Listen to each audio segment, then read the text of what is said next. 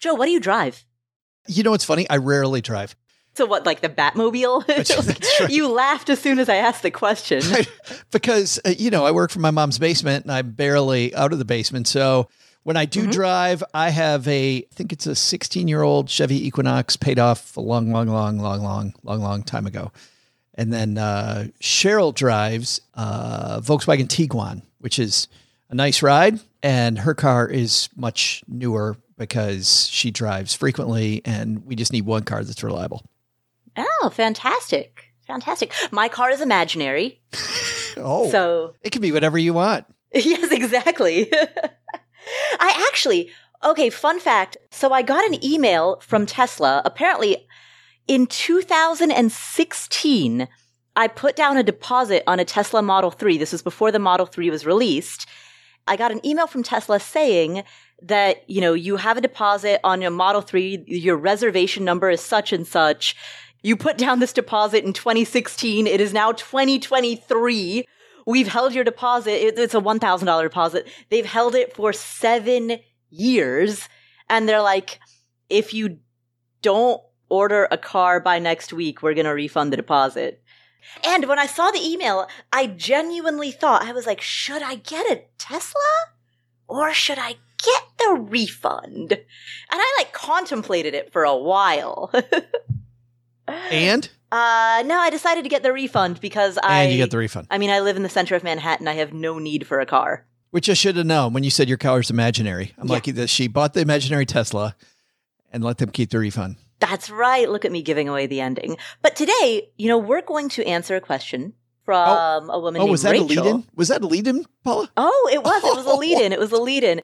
I guess I should intro the show first, though, right? What is the show, Paula? This is the Afford Anything podcast, the show that understands you can afford anything, but not everything. Every choice that you make is a trade-off against something else, and that applies not just to your money, but to any limited resource that you need to manage, your time, your focus, your energy, your attention. And that opens up 2 questions. What matters most? And how do you make decisions accordingly? My name is Paula Pant. I'm the host. This is former financial planner Joe Saul-Sehy, joining me to answer questions that come from you. And we're going to kick it off by hearing from Rachel. Hi, Paula and Joe.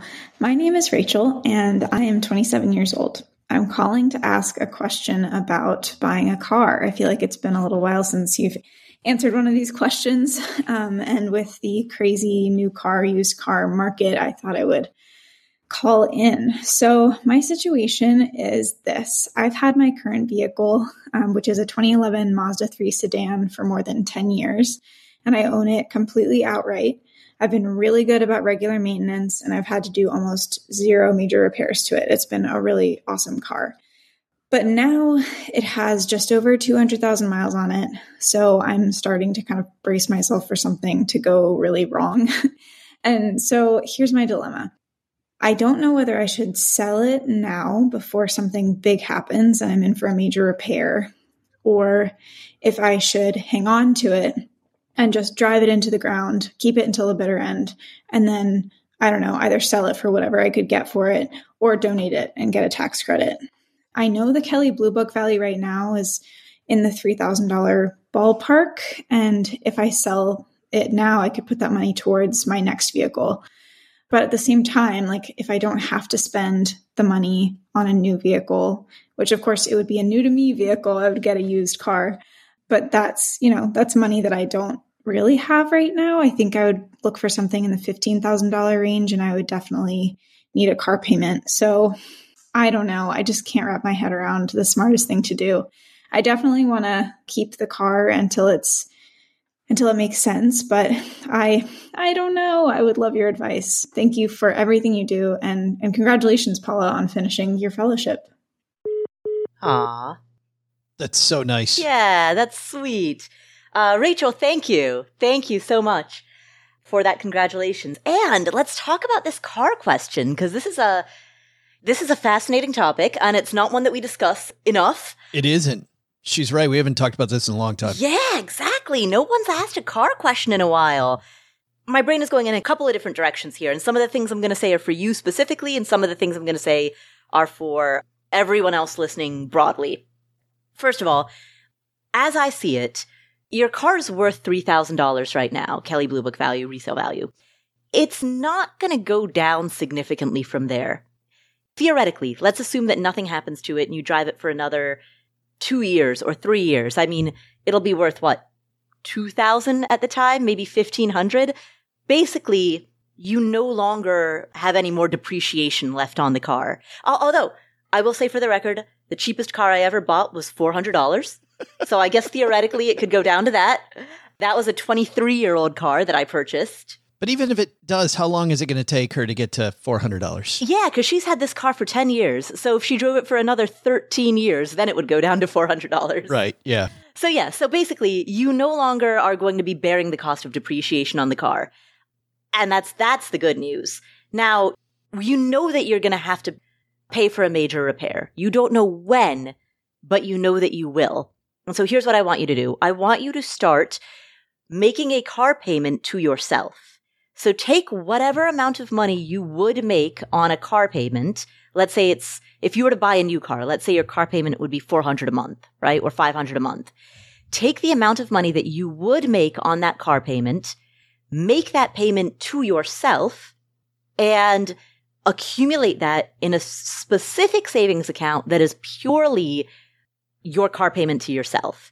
That way, if you have to make a major repair, it can come out of that. And eventually, when you do go to buy your next car, you might have 1 year, 2 years, 3 years, who knows, maybe even all 5 years worth of car payments to yourself that have accumulated over that time. One last thing I'll say before I kick it to you, Joe. Don't forget that when it comes to buying a new to you car, given that the car is going to be financed, that means you're going to have full coverage insurance on it. And I'm guessing you probably don't have full coverage insurance on your current car, and that's an additional cost savings. So the cost of a new car is not just the sticker price plus the interest on the loan. It's also going to be having that much higher insurance rate. So for all of those reasons, I say stick with your current car for as long as you can swing it. Stick with your current car is always the best financial advice, period, always. Because a car is a depreciating asset, because of the fact that, unless it's one of a small subset of antique cars, which she's not going to be driving around to work all day, you're not going to see the price tag go up. The smartest advice financially. Now, that's not always the smartest advice, though. Like if you're somebody who takes clients around in your car all day, maybe your car represents an office and it's a status symbol that people want. There could be some career reasons, but for the vast majority of people, I think the smartest advice is always hold on to the car. So your advice to price out the car today, that would be the car that she wants, figure out on one of a bajillion websites what that would cost and begin this fund into it is the advice. I mean, that's great. It's going to decrease the amount of that car payment later that she has to make. She's also going to get used to having that in her budget every month. So she's going to feel the tightness, but in a way that she can get out of it if she wants and go, oh, maybe that's too much car. I can't afford that much. Yeah, exactly. That's a really good point, Joe. By virtue of making a car payment to yourself, you are test driving, pardon the pun. Test driving the experience of having that car payment. Clearly, because you believe that you have it within your budget to finance a new to you car, you believe that that's something your budget can accommodate. So yeah, take that change to your budget on a test drive by making a car payment to yourself. I just have one more thing, and this is not for Rachel. She did not say this, but when I would talk to clients all the time and they were buying a car, this is a phrase people would say over and over. And I'm sure nearly everybody has heard this before. They're like, well, I had to buy a new car because my current car is, quote, nickel and diming me. Nickels and dimes are a lot less than a new car payment. Exactly. And that's interesting because it goes to human psychology, right? It goes to the psychology of certainty versus uncertainty. When you know with certainty that you have a $400 monthly payment and it's due on the 5th of the month, period, end of story, it becomes part of your budget. It maybe is a bill that's paid automatically, and you don't viscerally feel the pain of it because it's simply digital moves that take place on a ledger, so it's invisible, right? Versus you're driving down the road and you start to smell something really funky, and then some smoke is coming out from under the hood, and you pull over onto the shoulder, and it's like, it's a hassle, it's inconvenient, and it's an unknown number, right? But that unknown number, let's say that unknown number is like $900, but it only happens once every 6 months. You don't have to be a math major to figure out that the cost of repairs is going to be significantly less than the cost of the car. Even if you were to take that $400 monthly payment and subtract out what you could get back from selling the car, if you were to weigh that $400 only in terms of the depreciation, the interest, the delta in insurance premiums, right? You can math that out, and it's still going to be a heck of a lot more expensive. But human psychology is not a spreadsheet. And that's not to say that there's not other outside circumstances that we shouldn't be thinking about. I mean, I mentioned that there might be career reasons to want or need a new car. If you have a job where you cannot be late, cannot have uncertainty in your transportation, well, then maybe that pulling over on the side of the road thing that can't happen, or with a high degree of certainty you'd really don't want to have happen, I can then see, I need a more reliable ride. Yeah, but even for that, if you can Uber, I mean, if that's going to happen once every 6 months, but your job is a reasonable Ubering distance away, and you live in a city that's big enough to have lots of Ubers available or Lyfts, even still, that would be a lot cheaper. Sure, but you still may have the time. I mean, I remember a job I had early in my career where if I was 15 minutes late, my boss was on fire, and I really needed that job. Things were very, very tight for me, and I had an unreliable ride, and I kept thinking, baby, I hope we make it today. I just totally kept hoping and praying that things would go great. And so I just see these outside reasons sometimes that can convince me that maybe I need a more reliable ride. But once again, I think to your point, Paula, that is the vast majority of situations. And also to your point, often the laziest solution is we throw money at it, which is I buy a new car. It's a much lazier solution and much less creative than I go, get on my phone and get the Uber app and call the tow truck from work once I get there. Yeah. Yeah. One thing that I want everyone who's listening to this to be familiar with is a notion called the total cost of ownership. Just search for it online. There's a lot of information about this notion, but the total cost of ownership takes into account, when you're buying a new car or a new-to-you car, the age of the car, the condition of the car, the reliability, the depreciation. It takes the big picture into account so you can see what that car will actually cost you. For me, the sweet spot, I love Honda Civics or Toyota Camrys and Corollas. I've had a couple of Nissans as well. The newest car I ever bought, was it 4 years old? 4 or 5? It was either 4. I definitely have never bought anything that's newer than 4 years. That I can say with absolute certainty. Yeah, even when I bought that 4-year-old car, I remember I was podcasting at the time, and I remember I talked about it on this show, where I was like, geez, I feel like Paris Hilton, 4 years. Who needs a car that's that new? I recently did an Instagram Live with a guy named Carl Brower, who is one of the chief researchers at a website called iSeeCars.com, and they do all this analysis on new and used cars. Mm-hmm. Do you know a great indicator that a car's total cost of ownership is low? Is if you are renting a car from a major place at an airport and they have a lot of them in the fleet. Because a place like Avis or Hertz or Enterprise, they've already done that work. Right. And so they talked about how a Chevy Impala, while it's not the best priced car, it's not the most reliable car, the total cost of ownership is actually less on a Chevy Impala than any other car. That makes so much sense, because if you run a car rental business, you are experiencing total cost of ownership at scale.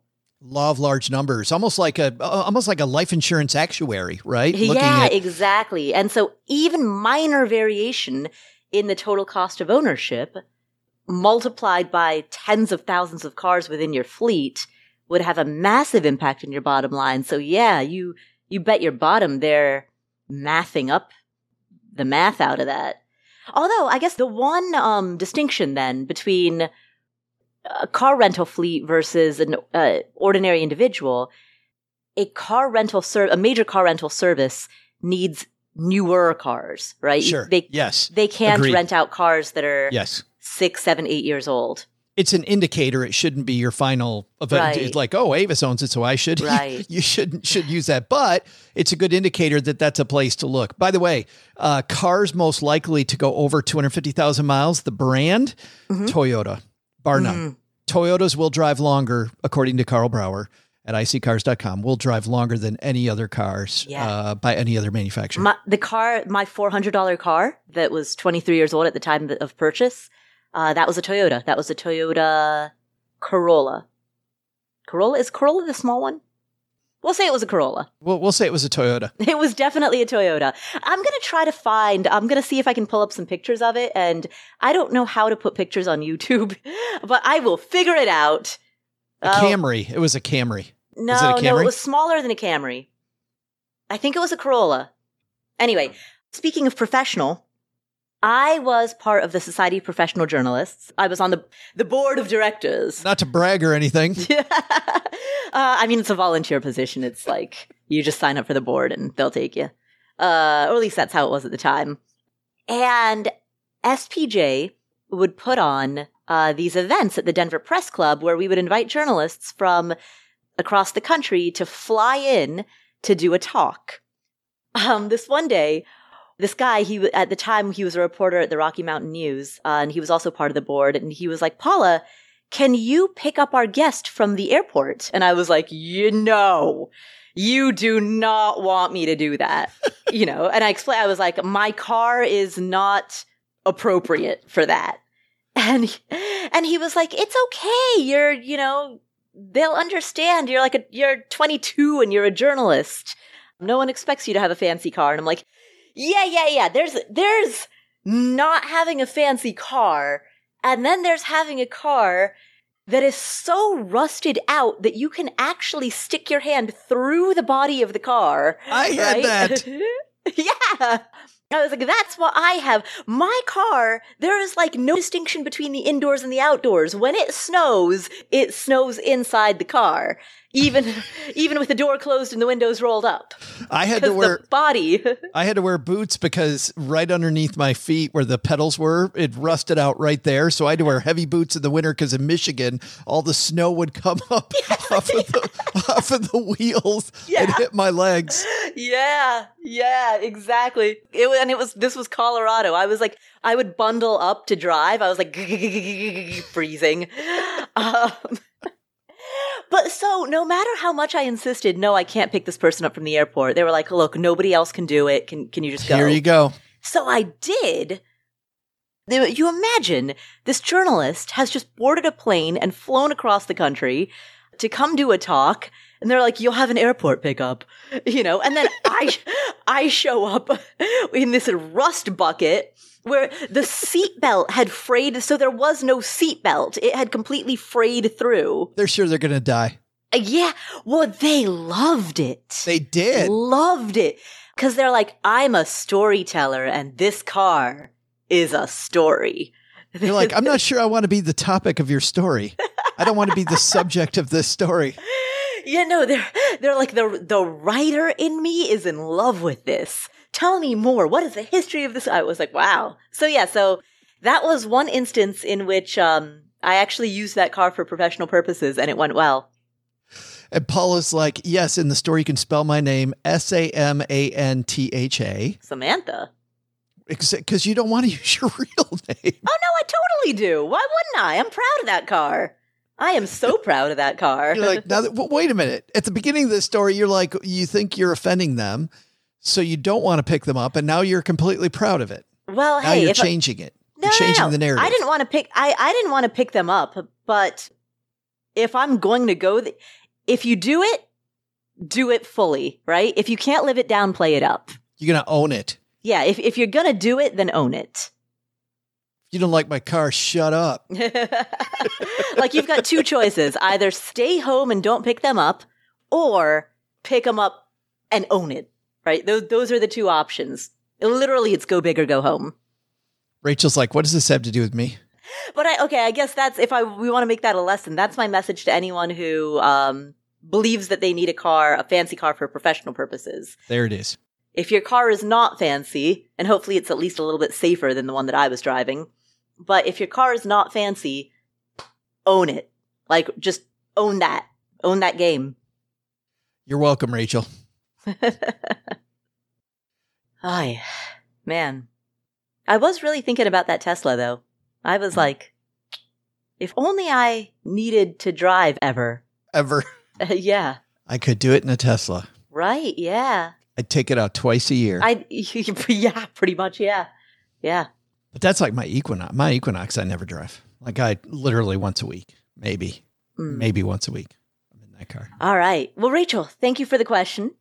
I hope that car lasts you for another 13 years. And then I hope you sell it to somebody like me, the next version of me. We'll come back to this episode after this word from our sponsors. We're driven by the search for better, but when it comes to hiring, the best way to search for a candidate isn't to search, it's to match. And you can do that with Indeed. Indeed is a matching and hiring platform that has over 350 million global monthly visitors.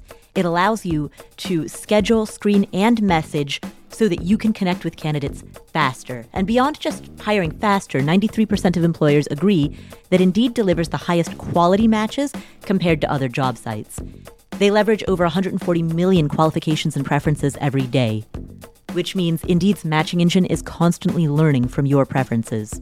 Whenever I hire somebody inside of Afford Anything, I'm doing so because we are already overloaded with work. We have way too much on our plates, and so we need to hire so that somebody can start taking some of that stuff off of our plates. But hiring itself is added workload on top of already busy workload. So it's great to have a platform like Indeed that helps you hire faster and find higher quality matches.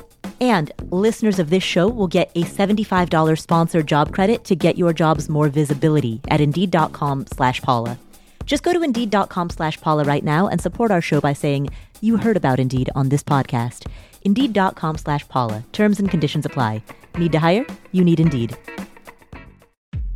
When it comes to financial advice, you've got to trust the source. It's why you listen to this podcast. When I'm looking to upgrade my wallet, I turn to NerdWallet. Their expert team of nerds dives into the details to help you find smarter financial products. Before NerdWallet, I didn't know how to optimize what was in my wallet, so I didn't know how to optimize how to use travel rewards to pay for vacations.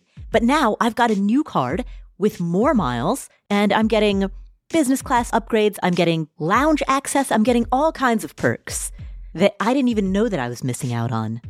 What could future you do with more travel rewards? A hotel upgrade, lounge access, wherever you go next. Make it happen with a smarter travel credit card. Don't wait to make smart financial decisions. Compare and find smarter credit cards, savings accounts, and more today at nerdwallet.com. NerdWallet. Finance smarter. As with all cards, credit is subject to lender approval, and terms of each credit card issuer apply. All right, so what are some of the next really big goals that you're saving for? Maybe you're saving for a down payment on a home. Maybe you're saving to buy your next car in cash, or to at least make a pretty big down payment on your next car. Maybe you're saving for a kid's college fund or for your own college fund. Well, there's an app called Monarch that makes it easy to help you reach your financial goals. In fact, the Wall Street Journal named it the best app for growing your savings. Monarch is the top-rated all-in-one personal finance app. It gives you a comprehensive view of all your accounts, investments, transactions, and more. Create custom budgets, track progress toward financial goals, and collaborate with your partner. And now get an extended 30-day free trial when you go to monarchmoney.com/Paula. Monarch has a very simple, intuitive design. They have loads of built-in features that help you collaborate with your spouse or partner, with your financial advisor. You can invite them to your account at no extra cost.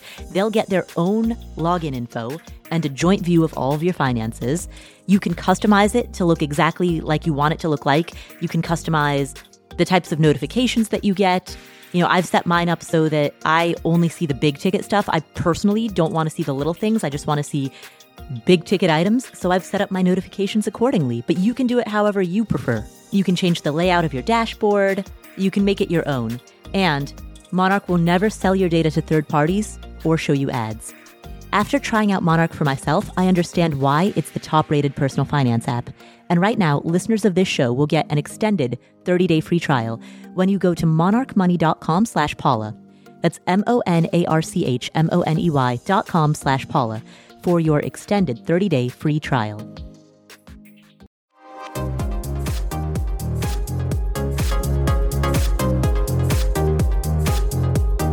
What do you reckon, Joe? Should we do another question?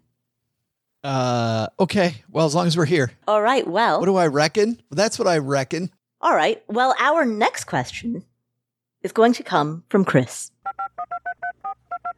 Hi, Paula. This is Chris from Dallas, Texas.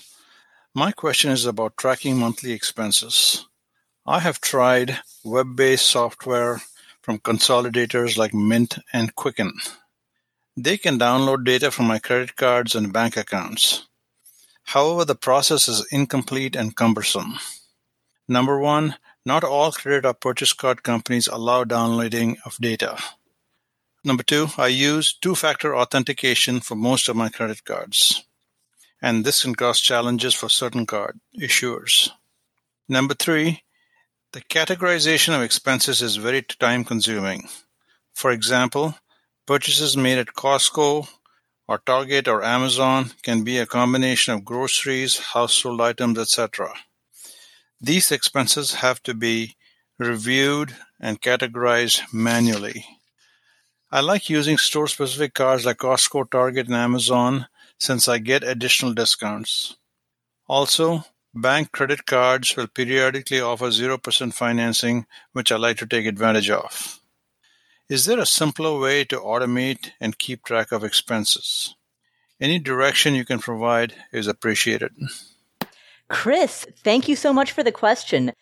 One of my eternal frustrations with the way that traditional budgeting software programs work, such as Mint and many others, and I'm not picking on Mint, is exactly the issue that you described, that they need to be manually separated out. This is the percentage of that Target receipt that went to food versus went to toiletries versus went to books.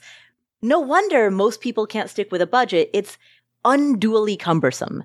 And so what I would recommend with regard to that is one of two things.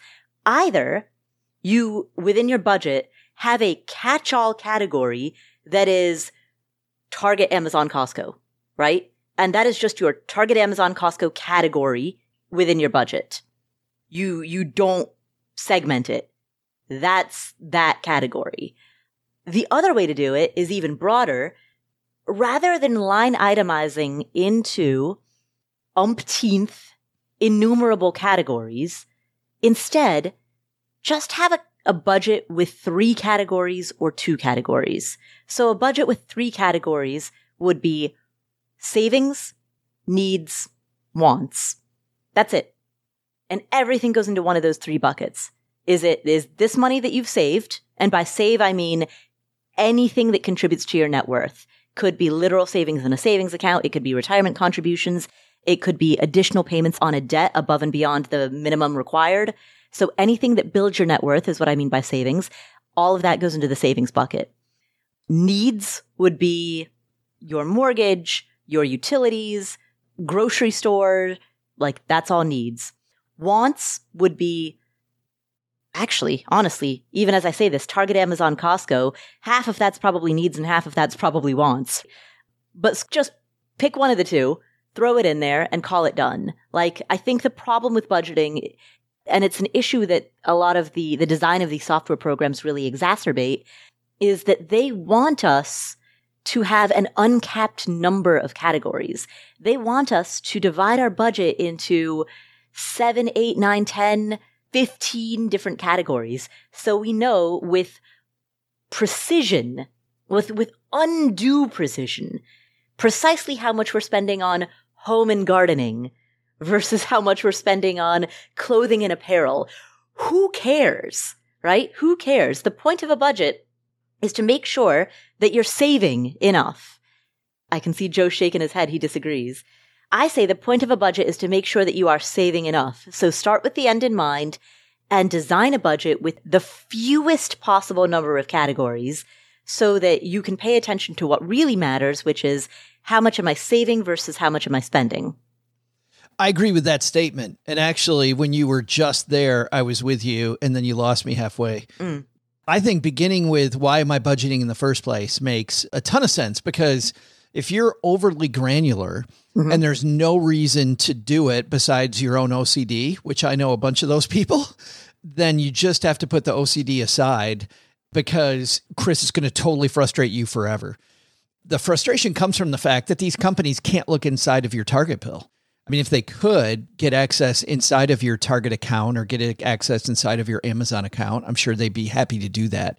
But just think about the technology that goes into that. I think we might get there at some point, but we're not. But the place where you lost me, Paula, was that there was a time when I truly needed to know where every dime was going out the window, and the contemplative and almost meditative aspect of taking that Costco bill and contemplating, is this truly something that I needed or not? Now, I don't need that anymore, but there was definitely a time when I needed to learn that I needed a bigger appreciation for a dollar, and that tracking line by line made so much sense to me.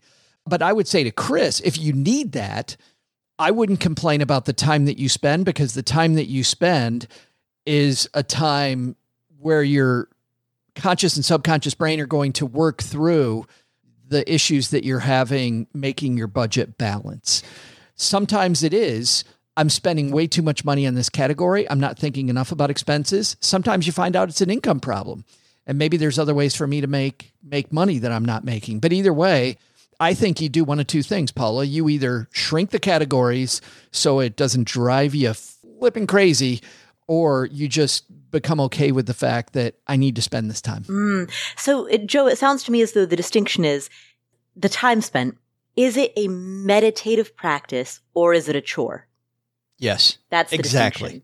Because yes. I do, actually, I haven't done it recently, but you know how there's software that helps you figure out, that tracks your net worth? Like, so for example, Personal Capital, right? It automatically tracks your net worth. Those are great, but I had a practice, and I've stopped doing it. I don't think I've done it since the pandemic, but I did it for years and years and years, and I intend to pick it up again, in which manually, twice a year, I would manually go through and calculate my net worth. I would manually log into every single account and find the balance in that account and input it on a spreadsheet. I mean, it took maybe 4 hours, right? Like, to log into every different account, it took a very long time. That's why I only did it twice a year. But I bet it was a great use of time. Yeah, because that was meditative. Because as I logged in to Vanguard, to Schwab, to TD Ameritrade, I was able to think about the investments that I was making. What's the purpose? Yeah, exactly. And so doing it with the intention of, this is my Tibetan sand mandala. If you wanted to create a work of art, there are more efficient ways to do it than like dropping little grains of sand, but the reason that Tibetan sand mandalas exist is because the very act of creating it is a meditative practice in and of itself. So if for you, this is your sand mandala, this is your woodworking in your wood shop, this is your making pesto from scratch, starting with growing the basil in your windowsill. It's something that you do because it's very meditative. It's you're using a mortar and pestle to grind the pine nuts, right? If that's the reason that you're doing it, great. But the mood that I got from hearing Chris's question was that to him, this is just a chore, a check mark. Like, man, I got to do this. Yeah. Then I got to clean the gutters. Then I got to buy some toilet paper. Yeah. And the answer is that technology doesn't yet exist. I think it will at some point, but I don't know if any technology does what he wants to do. The closest one, if we're going to go right after the technology question, it's a bear to set up. There's a monthly fee, but you need a budget? Well, no, Tiller HQ. Oh, I thought you were going to say you need a budget. The cool thing about Tiller HQ is it's based on spreadsheets, and there's a lot of great financial nerds that have created these these different budgeting programs inside of Tiller. It's kind of OpenAI. What's neat about it, what's great is it embraces open banking, which the cool thing about open banking is it's the safest thing. So he talks about how a lot of systems don't play nicely with this two-factor authentication. Open banking does play nice with those. And because of the fact that spreadsheets come with shortcuts, it's a pain in the butt to set it up. But once you get it set up, you can go line by line very, very quickly and pop them in the right place. Because when I was using Mint, it would always just put it in the wrong place and I'd have to then go scan. Well, in Tiller, you're looking at every single transaction. You are putting it in yourself, but I can just press the K key and it'll automatically come up with this thing that it is every time. And boom, boom, boom, boom, boom. I go through all my daily transactions in a very short amount of time. And so that I think Tiller's the closest. The cool thing about Tiller, by the way, is this small fee that you pay because, as Peter Polson, the CEO, says, if it's free, you are the product that's being sold, right? And with Mint, I think what a lot of people don't realize is, they're scraping your data. I don't mind them scraping my data. If they want to watch my target, that's fine. That's whatever. But I do like the fact that I know that fee means that my stuff is... I'm not being marketed in a different way. Right. I haven't checked out Tiller. You Need a Budget is another piece of software. It's kind of a pain to set up, and there's a monthly fee, but it's very well loved inside of the FIRE community. And I've recommended it to a couple of personal friends here in New York who have been struggling with budgeting. The thing I love about You Need a Budget is it's kind of the other side. I think Tiller, for me, is better at tracking your expenses, seeing where you've been. Mm-hmm. And it's great at that. You Need a Budget is really a philosophy of life that you're going to give every dollar a job before you earn it.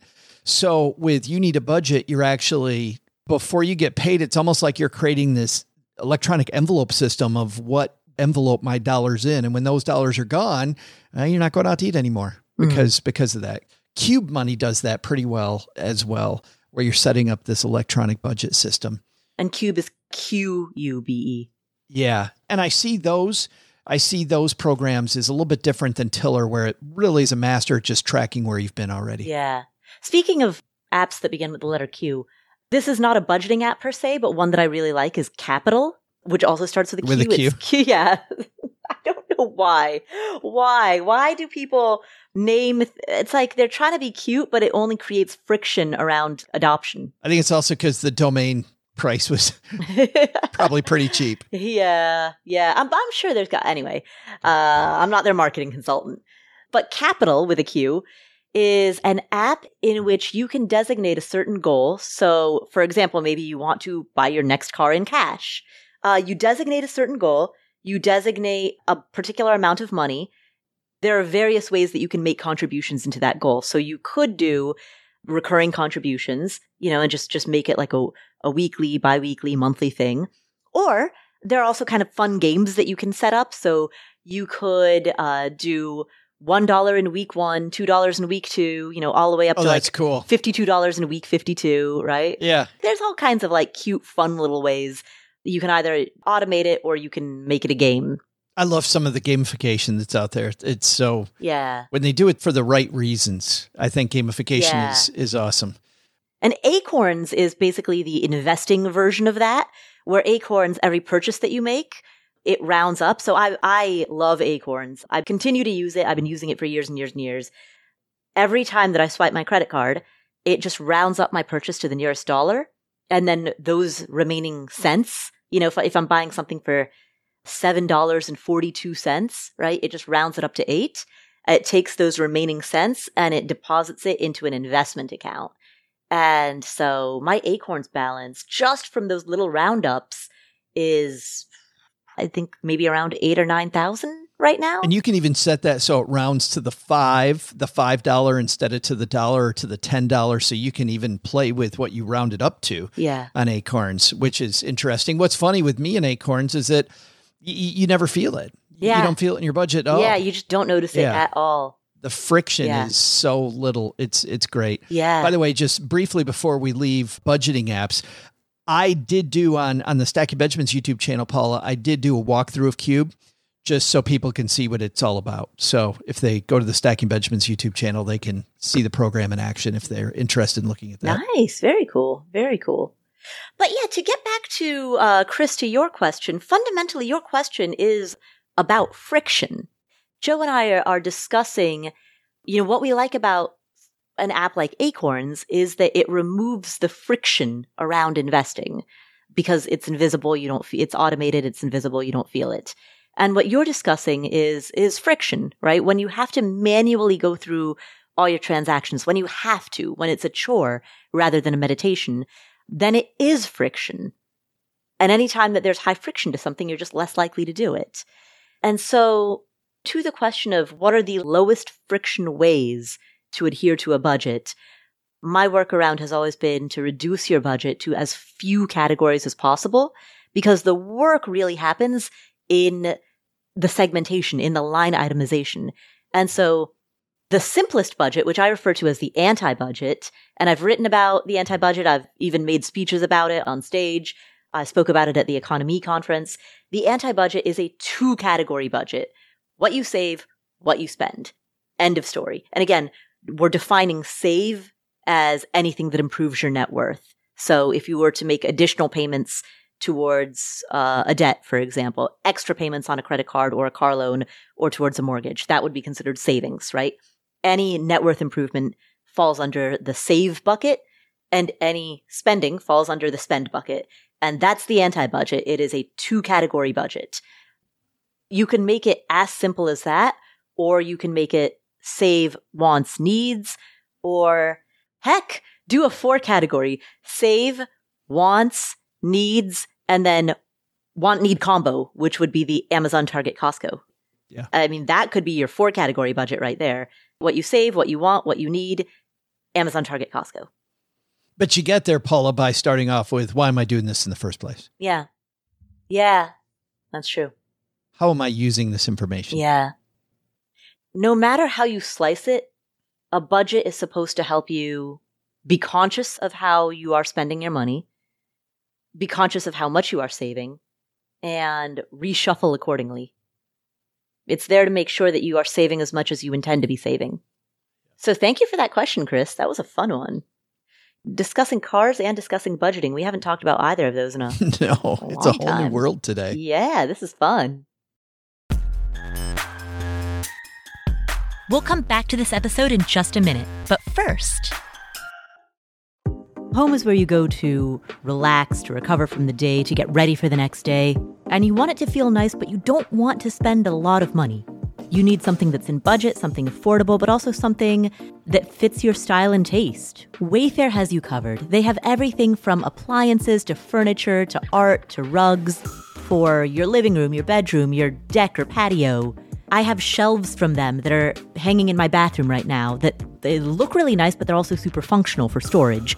I have a daybed from them that's in my living room. Again, very functional, multi-purpose.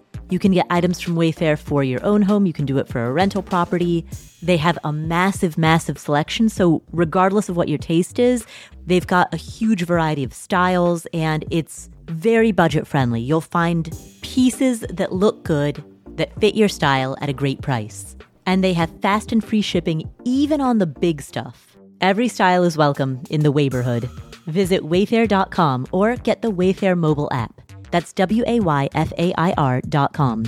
Wayfair. Every style, every home. This episode is sponsored by State Farm. Are you a small business owner looking for insurance that fits your needs and budget? Look no further than State Farm. State Farm agents are not just insurance providers.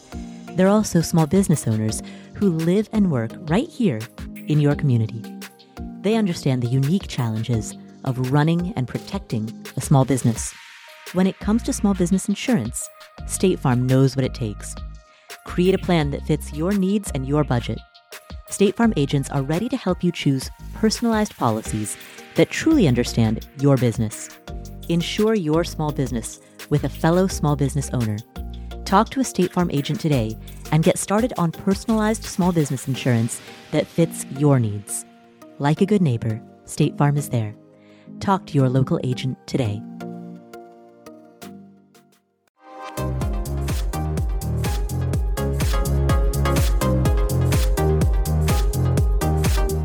I think our next question comes from somebody who's anonymous, Paula, which means we get to give her a name. We get to name her. We get the naming rights to this caller. The naming rights. Wow. Yes. And if we pivoted back to movies, are we back on movies? No, you know what? I think I want to do something a little bit more on brand. Oh, we're going to shake it up. Ooh. Madame C.J. Walker is the first female self-made millionaire in the United States. And if you want to give it a movie tie-in, apparently she will also be honored in Barbie's line of inspiring women dolls. That's fabulous. Yeah. So Madame C.J. Walker, first female self-made millionaire. Self-made is kind of a loaded term. People rightfully point out, like, nobody is ever truly, right. No man is an island. But first generation millionaire, or millionaire through effort rather than through inheritance. Yeah, inheritance or gift. Yeah. So I think first generation millionaire is maybe the most accurate. I don't know what alternate term people can use besides self-made, knowing how loaded that term is. But there's got to be a better one. Yeah, exactly. You know, actually, why people like really reacted badly to the phrase self-made was when Forbes referred to Kylie Jenner as a self-made billionaire. Oh, I remember that. Yeah, like there is no comparison between Kylie Jenner versus someone like Sarah Blakely. Sarah Blakely is truly self-made. She started out with nothing and sold boxes. You know, she had like a stack of boxes in an apartment in Atlanta where she worked from her kitchen table to sell like the first prototypes of Spanx. You know, she is genuinely self-made versus like Kylie Jenner. Come on. Sister's already paving the way for her from a family that has a ton of money already. Yeah, exactly. It doesn't mean she didn't work hard, though, because one thing that drives me crazy is when somebody puts some stank on somebody who does have some privilege and they had a pedestal and they go, well, they had this, but then you actually look at what that person does with that privilege and they still work their ass off. Right. We had that at American Express. We had a woman who was a fantastic advisor. She was in Seattle, Washington, and her dad was a Boeing executive. And so all I heard over and over was, well, you know, her dad was a Boeing executive, and as these people retired, she would get them all as clients, and she'd roll over the big pension and the 401k money. But then I met her. Her systems were amazing, Paula. The way she treated her clients was amazing. The referrals she got was amazing. So yeah, maybe her dad was a Boeing exec who worked with all these other people, but she actually took that and made it her own thing. Right, because sometimes you see the opposite happen. You see people squander what they have. I think more often you see people squander it. And you see them squander it quickly. It's like a gym that does kettlebell workouts. I'm out. And it's $30 a class. That's expensive. That is freaking expensive. But I was thinking about it, and I was like, if you see, because the instructors are like super fit, and I'm like, if you see somebody who is that fit, do you say, wow, they have the money to pay for a kettlebell class? Or do you say, wow, they showed up for the class and swung some kettlebells? Yeah. Right?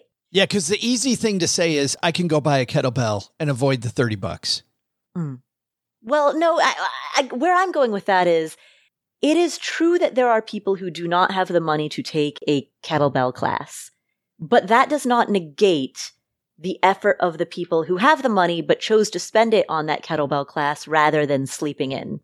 That was also my point, is that there are people I know who will buy the weight set, but they never use it. They will buy the whatever. I mean, this is the problem I have when people talk about, you know, my big platform is surround yourself with smart people. Right. Get the thing, take the class, take the course, be around the people, do whatever. And I will meet people all the time who go, I don't really need to spend that money. Before I had money, I had to find ways to still get in those rooms, but being in those rooms is the key to my success. And now I will pay to be in those rooms, because without being in that room, Paula, I know I won't do the kettlebell workout. I could buy all the kettlebells I wanted to. Right. I could fill my house with kettlebells and I won't lift one. But if I got to show up at 6 a.m. on a random Tuesday for the workout, you better believe I'll be there. I will be there. Right. Exactly. There's a quote from Oscar Wilde, a cynic is a man who knows the price of everything and the value of nothing. Yes. Yeah, that's good. So, with that lengthy intro, here's CJ. Here's CJ. Yes. Named for the first female self-made millionaire in America. Hi, Paula and Joe. Thank you so much for taking my call, and thank you so much for everything that you do for this community. I have learned so much from listening to this podcast. So my question is, I'm currently in the market to buy my very first home. I'm in Southern California, so it's definitely been challenging being one income, and just the market has been crazy. But I'm finally in escrow. The house is $510,000, and I plan to put in 5% down so I can have more money towards repairs because it's a fixer-upper. I currently have some money in a brokerage account. I have approximately $300,000 in it.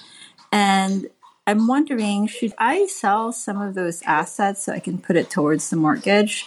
Just because my monthly payment for the mortgage with property taxes and all the fees will run me approximately almost $4,000, which is the max that I can really afford. I can continue to contribute to my 401k, but aside from any other savings, I probably won't be able to do it because of such a high mortgage. So if you were me, would you let the funds continue to grow in the brokerage account out in the market, or would you put it towards your mortgage so you can have a little bit more free money every month? Thanks. Looking forward to your advice. CJ, thanks so much for that question. And Paula, this is where I think another one of our broadening out of the questions happens, because here's the thing, CJ, from where I sit, and I'd love, Paula, to hear your take on this, but just the realization that no goal that you have exists in a vacuum. What she decides here is going to affect another goal. If she takes the money out of that brokerage account, that money was ostensibly slated for some other goal, and now it's going into the house. And so then it transforms the nature of that money. So my first question is always, before she does anything, if she takes the money out of the brokerage account, which sounds like what she wants to do, and maybe what she probably should do, how does that affect the goal of what that money was already there for? And will she need to find a strategy then to somehow replace that money if it creates a shortfall in an area she really cares about later? So the real answer might be a two-step. It might be take the money out, but then adopt a side hustle that's going to earn X amount of money that she knows based on compounding is going to still get her to a goal that she was on track for and now is behind to. Do you see what I mean? Essentially, you're saying that money's got to come from somewhere. Yeah. It's kind of the Stephen Covey. If you pick up one end of a stick, there's another end that you pick up with it. So my initial thought process is, what's on the other end of that stick? Well, there's another goal at the end of that stick. And if she takes the money out, like as an example, a different example, when people decide, well, I'm going to put 5% of my money into my 401k. I used to ask when I would go to companies, I'd say, how'd you decide on 5%? And you know what they'd always say? It's what I can afford. And my question was, well, that's great today because it meets your goal today. But the other end of that stick is, where is 5% going to get you later? Mm-hmm. You may very comfortably be not reaching any goal, right? You're super comfortable today and you're not getting there. So the first question is, what do I need to do? And then can I afford to do it? And if I can't afford to do it, then what's the thing I need to do instead? So my advice probably is, because it sounds like it's going to be so tight at $4,000 a month. She didn't tell us about her entire budget, but I'm assuming that $4,000 is a big chunk of money for her budget. And if that is the case, then taking the money out of the brokerage account makes sense. But I would then ask myself, what's on the other end of that now isn't being funded? Right. Like, the thing that I'm most curious about, is that brokerage account meant to be a supplemental retirement account? Yeah. Because If it is, then I would very much hesitate to take money out of it.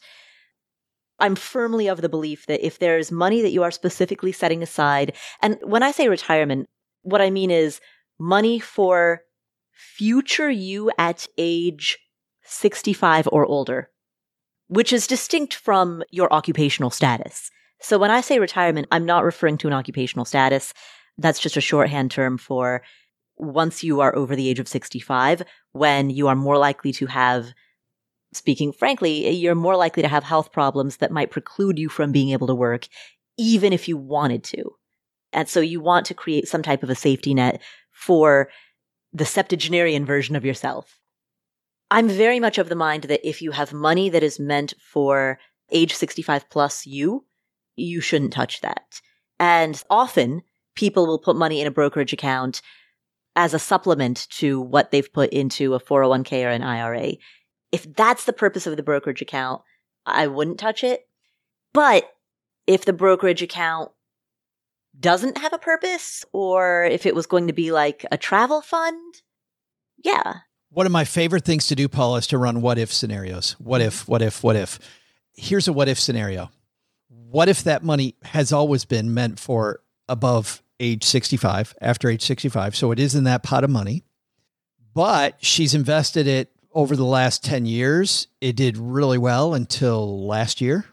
So she made a bunch of money, but that didn't set her back the whole 10 years. How do you know she didn't bet it all on NVIDIA in January? Then take it out now. Please take it out now. She did it 2 years ago. Take it out now. But assuming you're right, assuming it's broadly diversified in a stock-based index kind of portfolio, if that's the case, she might be, even if she takes that money out, Paula, let's say that the what-if scenario shows she could take out $40,000 and she's still going to be okay after age 65. Does that change your thinking? Man, I would need to see it in the context of the entire retirement plan.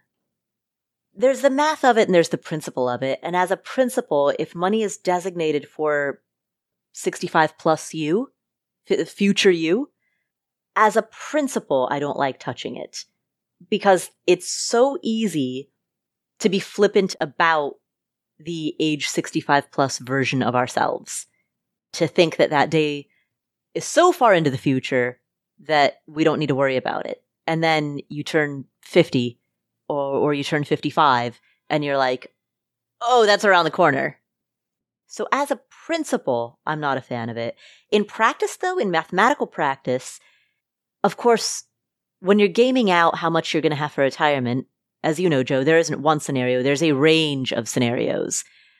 If she runs a range of scenarios, and in the most conservative range, where she gets hit with sequence of returns risk, and she gets hit with like, we have Japan's economy from now until she retires, and then at that point, she gets hit with sequence of returns risk, and she's still okay.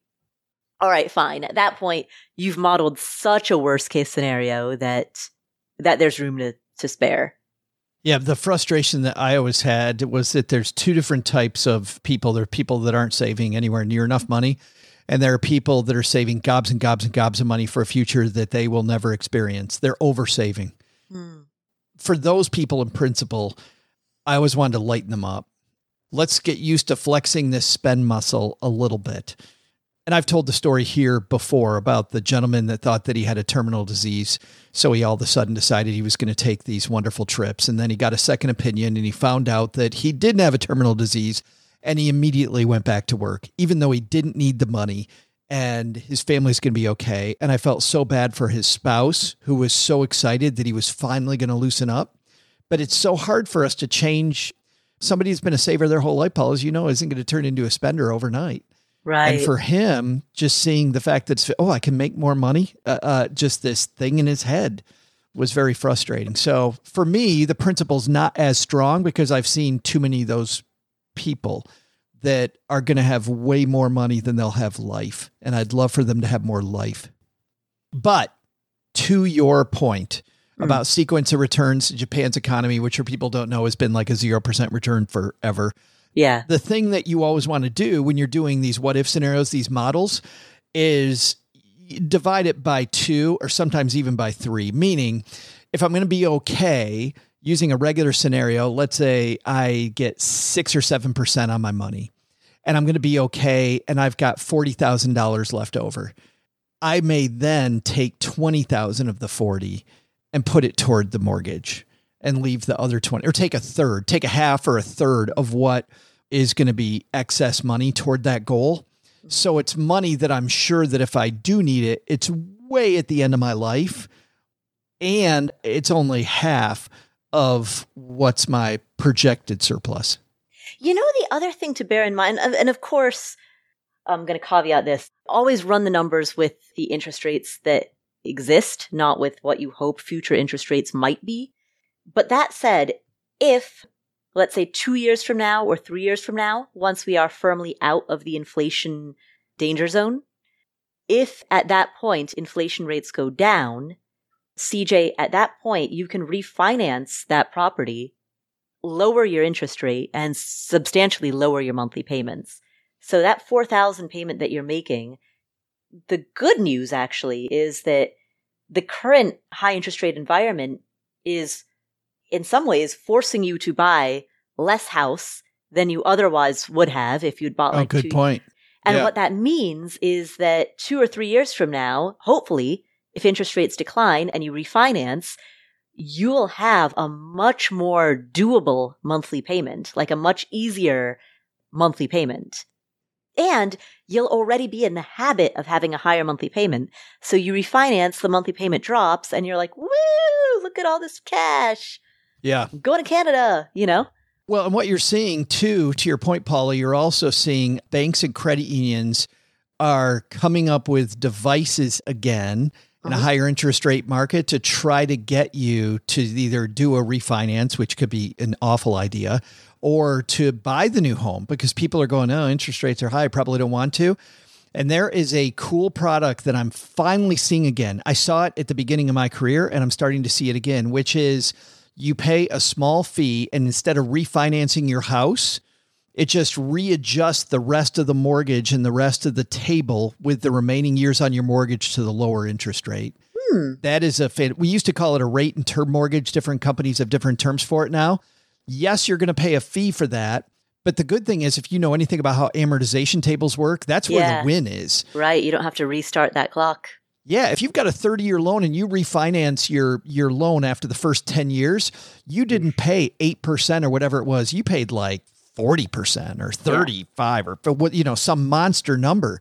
Here, you still get to keep the same mortgage, but lower the rest of the interest you're going to pay, which could be tons and tons of money. So look for those if you can find them. Right. Well, and also that's going to depend on how long you've held the mortgage. Because if you've held the mortgage for 2 years, you're not that deep into the amortization clock.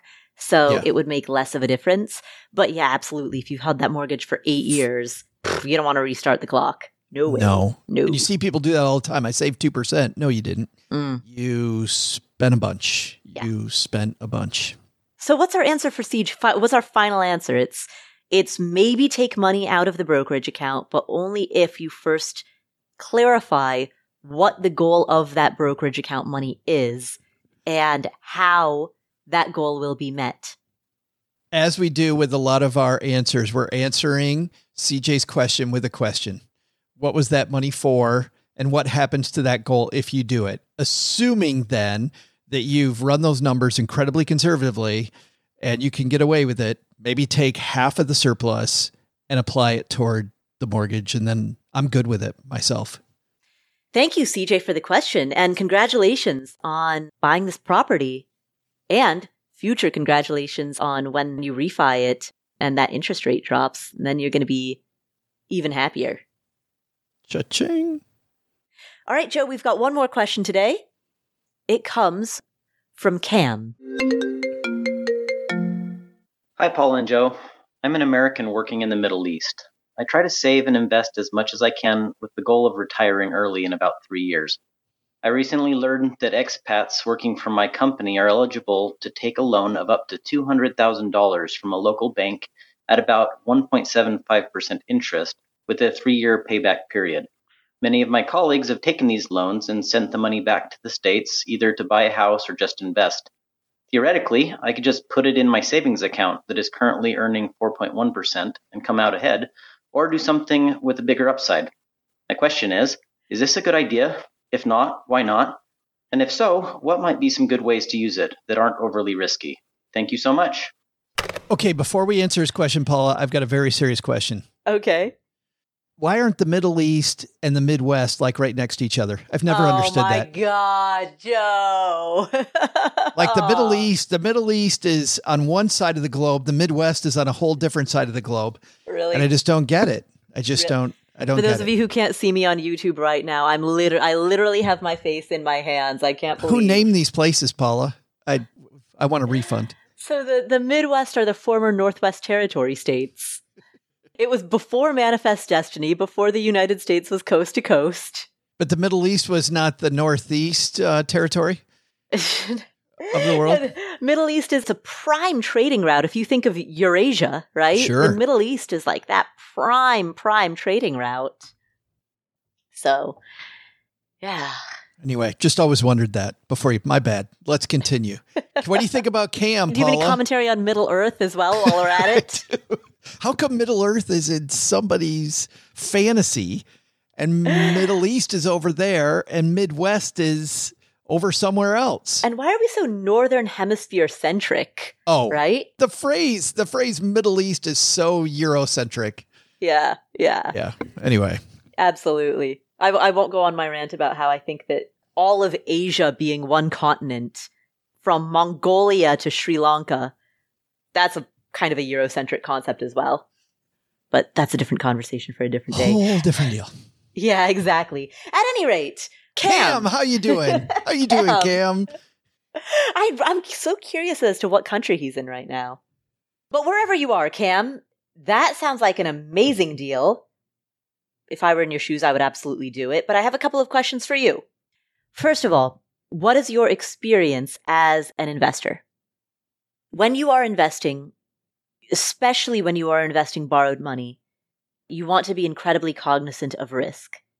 As an individual investor who is not subject to a board of directors, who does not have to justify their choices in a deck, a slide deck, who does not have the checks and balances that a team of investors who work for an institution have, right? As an individual investor who's able to do whatever he wants, the biggest risk that you face is the risk that you pose to yourself.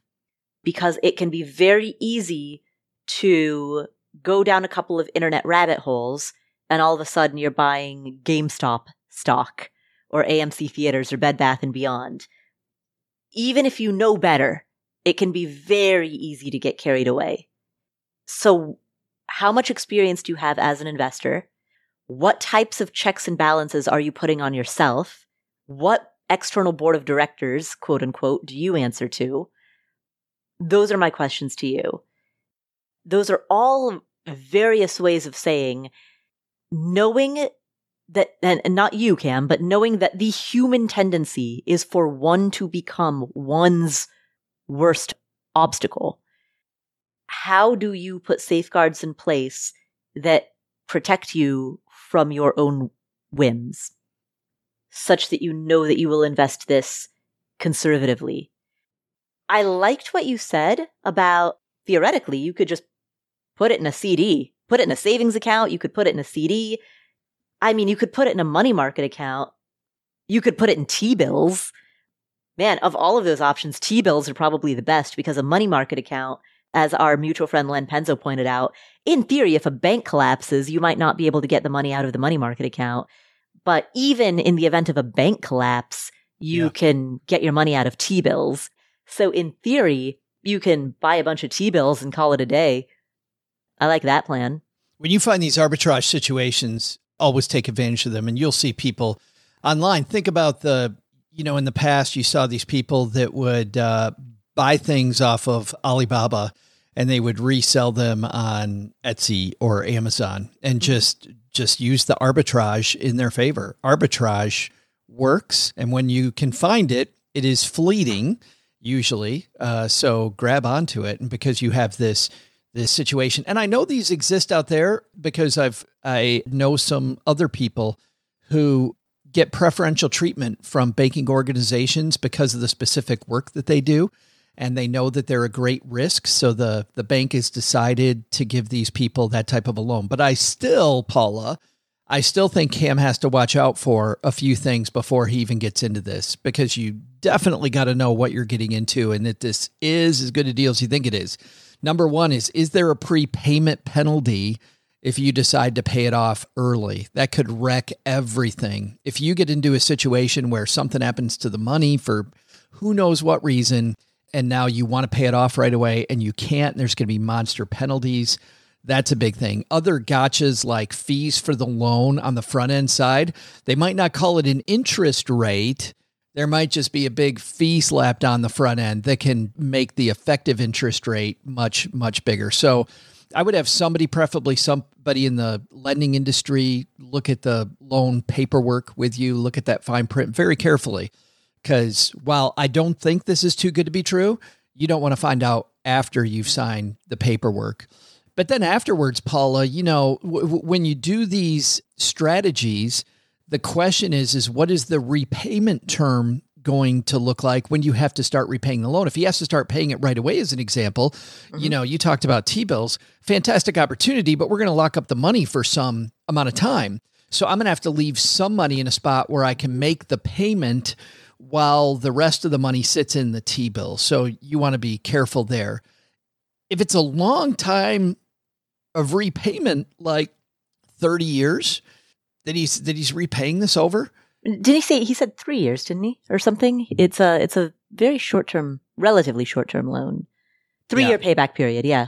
Okay. I'm sorry. Interest rate. 3-year I missed that. Period. That answers it. But for other people listening, if you've got a long repayment term, then you can go into some long-term assets with a 3-year time frame. You don't want to go into anything with any type of variability. So the T-bill answer is a fine answer. Yeah. Find the highest fixed interest rate you can get, and from a reliable institution like the U.S. government, which would be a T-bill. Yeah. Don't have any risk of downside. Yeah, don't get T-bills from the Nepalese government. Might not be the same risk profile. Is that what you're saying? Exactly. But just the rule of thumb, if it's under 5 years, you're even gambling if you go into any type of bond, right? Yeah. So under 5 years, you're gambling into bonds. Under 10 years, you're gambling if you're going into real estate or stocks. So real estate, stocks, and bonds that vary on the open market, out of the equation with a 3-year time frame. Exactly. I think T-bills are the way to go. Or if you need some amount of money in order to be able to make that payment, if there's like a monthly payment or a quarterly payment that's associated with it, laddered CDs for that portion, the portion that you set aside for repayment purposes. What's nice about laddered CDs is that then you can, with the longest duration CDs, you can get the highest interest rate repayment, but you can get the highest yield. But with the shorter term CDs, you can preserve some of that liquidity so that you would be able to make payments on it at whatever periodic payment needs to be made. A combo of T-bills and laddered CDs is specifically what I would choose. But beyond that, I think, again, your biggest risk is it's going to be so tempting when you have this money in hand to be like, free money. But look at AI and look at the potential. And do you really think 3 years from now, all of these AI companies are going to be worth, certainly they're going to be worth more, and it's so tempting when you have the money in hand to then take a look at more speculative assets and mistake potential returns for yield. And I think the way to frame that in your brain so you don't even think about gambling is just realize that every dollar you make on this is already free money. Don't F it up by gambling it away. You're getting free guaranteed money. Right. Don't mess up that strategy. Yeah, exactly. Don't mess with the risk-free return. All right. Well, thank you, Cam, for asking that question. I apologize for Joe's little Middle East, Midwest. I just wonder. I'm not allowed to wonder. Is that the deal? Boy. That's all I can say. But thank you, Cam, for asking that question.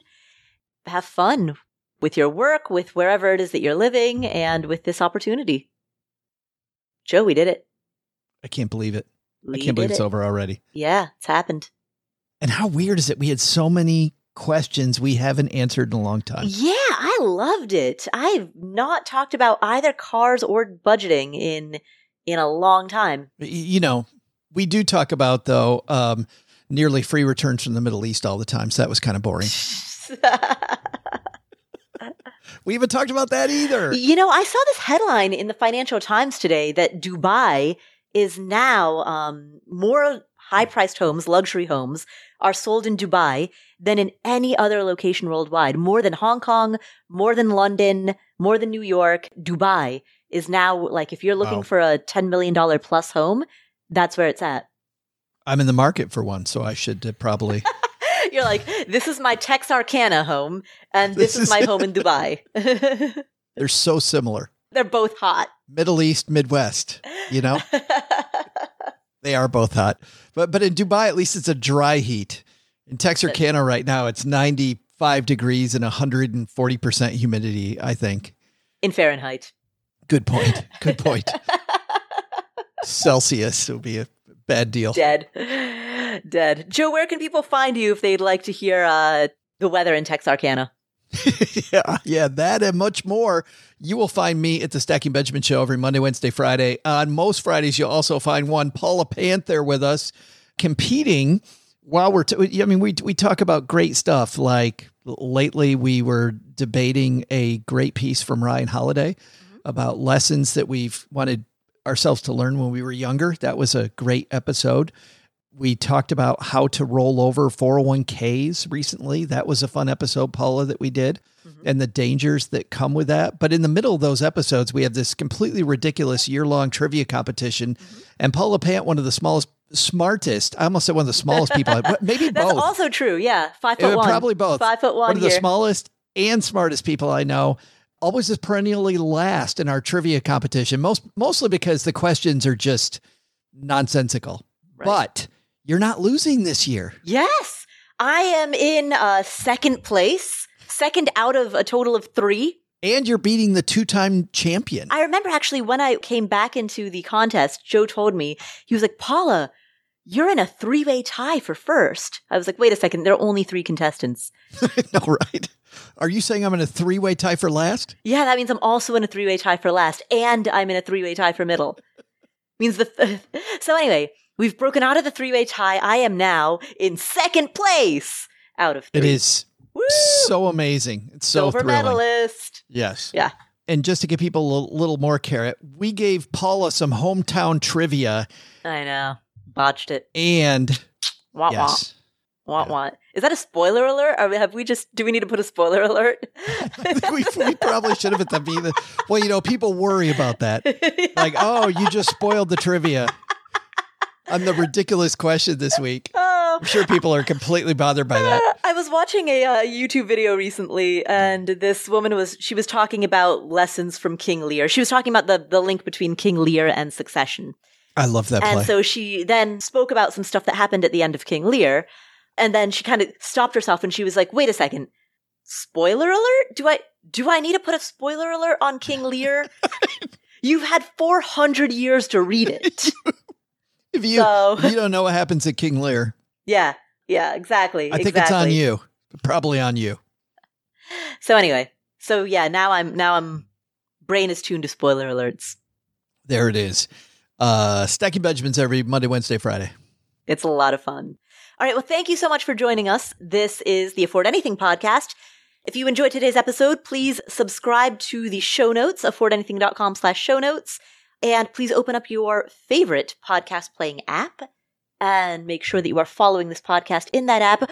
And check us out on YouTube, youtube.com/affordanything. We are putting video on YouTube with our faces. You can see, it's a much more animated conversation. You can see what we look like as we talk. And you can see how often I'm rolling my eyes or clapping or doing a little dance or, And all I'm holding command strips right now for some reason. They're on my desk, so you can see how why. I fidget. You can see the way you can watch it all. You can see Joffrey doing laps. Yeah, my pet turtle, he's in the background. Oh, and if I can figure out how to put it on screen, or really if my trusty team can help me figure it out, if they can figure it out, my 23-year-old $400 car. If I can find those photos, that's going to be on YouTube. YouTube.com/affordanything. There's a carrot right there. I'm sure the car has more nutritional value than a carrot. In the business people, they call that a lead magnet. A lead magnet. You get to see Paula's car and you get the YouTube channel. No extra fee. Yes, exactly. All right. Well, thank you so much for tuning in. I'm Paula Pant. I'm Joe Saul-Sehy. And we will catch you in the next episode.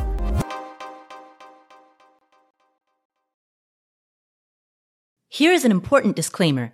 There's a distinction between financial media and financial advice. Financial media includes everything that you read on the internet, hear on a podcast, see on social media that relates to finance. All of this is financial media. That includes the Afford Anything podcast, this podcast, as well as everything Afford Anything produces. And financial media is not a regulated industry. There are no licensure requirements. There are no mandatory credentials. There's no oversight board or review board. The financial media, including this show, is fundamentally part of the media. And the media is never a substitute for professional advice. That means anytime you make a financial decision or a tax decision or a business decision, anytime you make any type of decision, you should be consulting with licensed credential experts, including but not limited to attorneys, tax professionals, certified financial planners, or certified financial advisors. Always, always, always consult with them before you make any decision. Never use anything in the financial media, and that includes this show, and that includes everything that I say and do. Never use the financial media as a substitute for actual professional advice. All right, there's your disclaimer. Have a great day.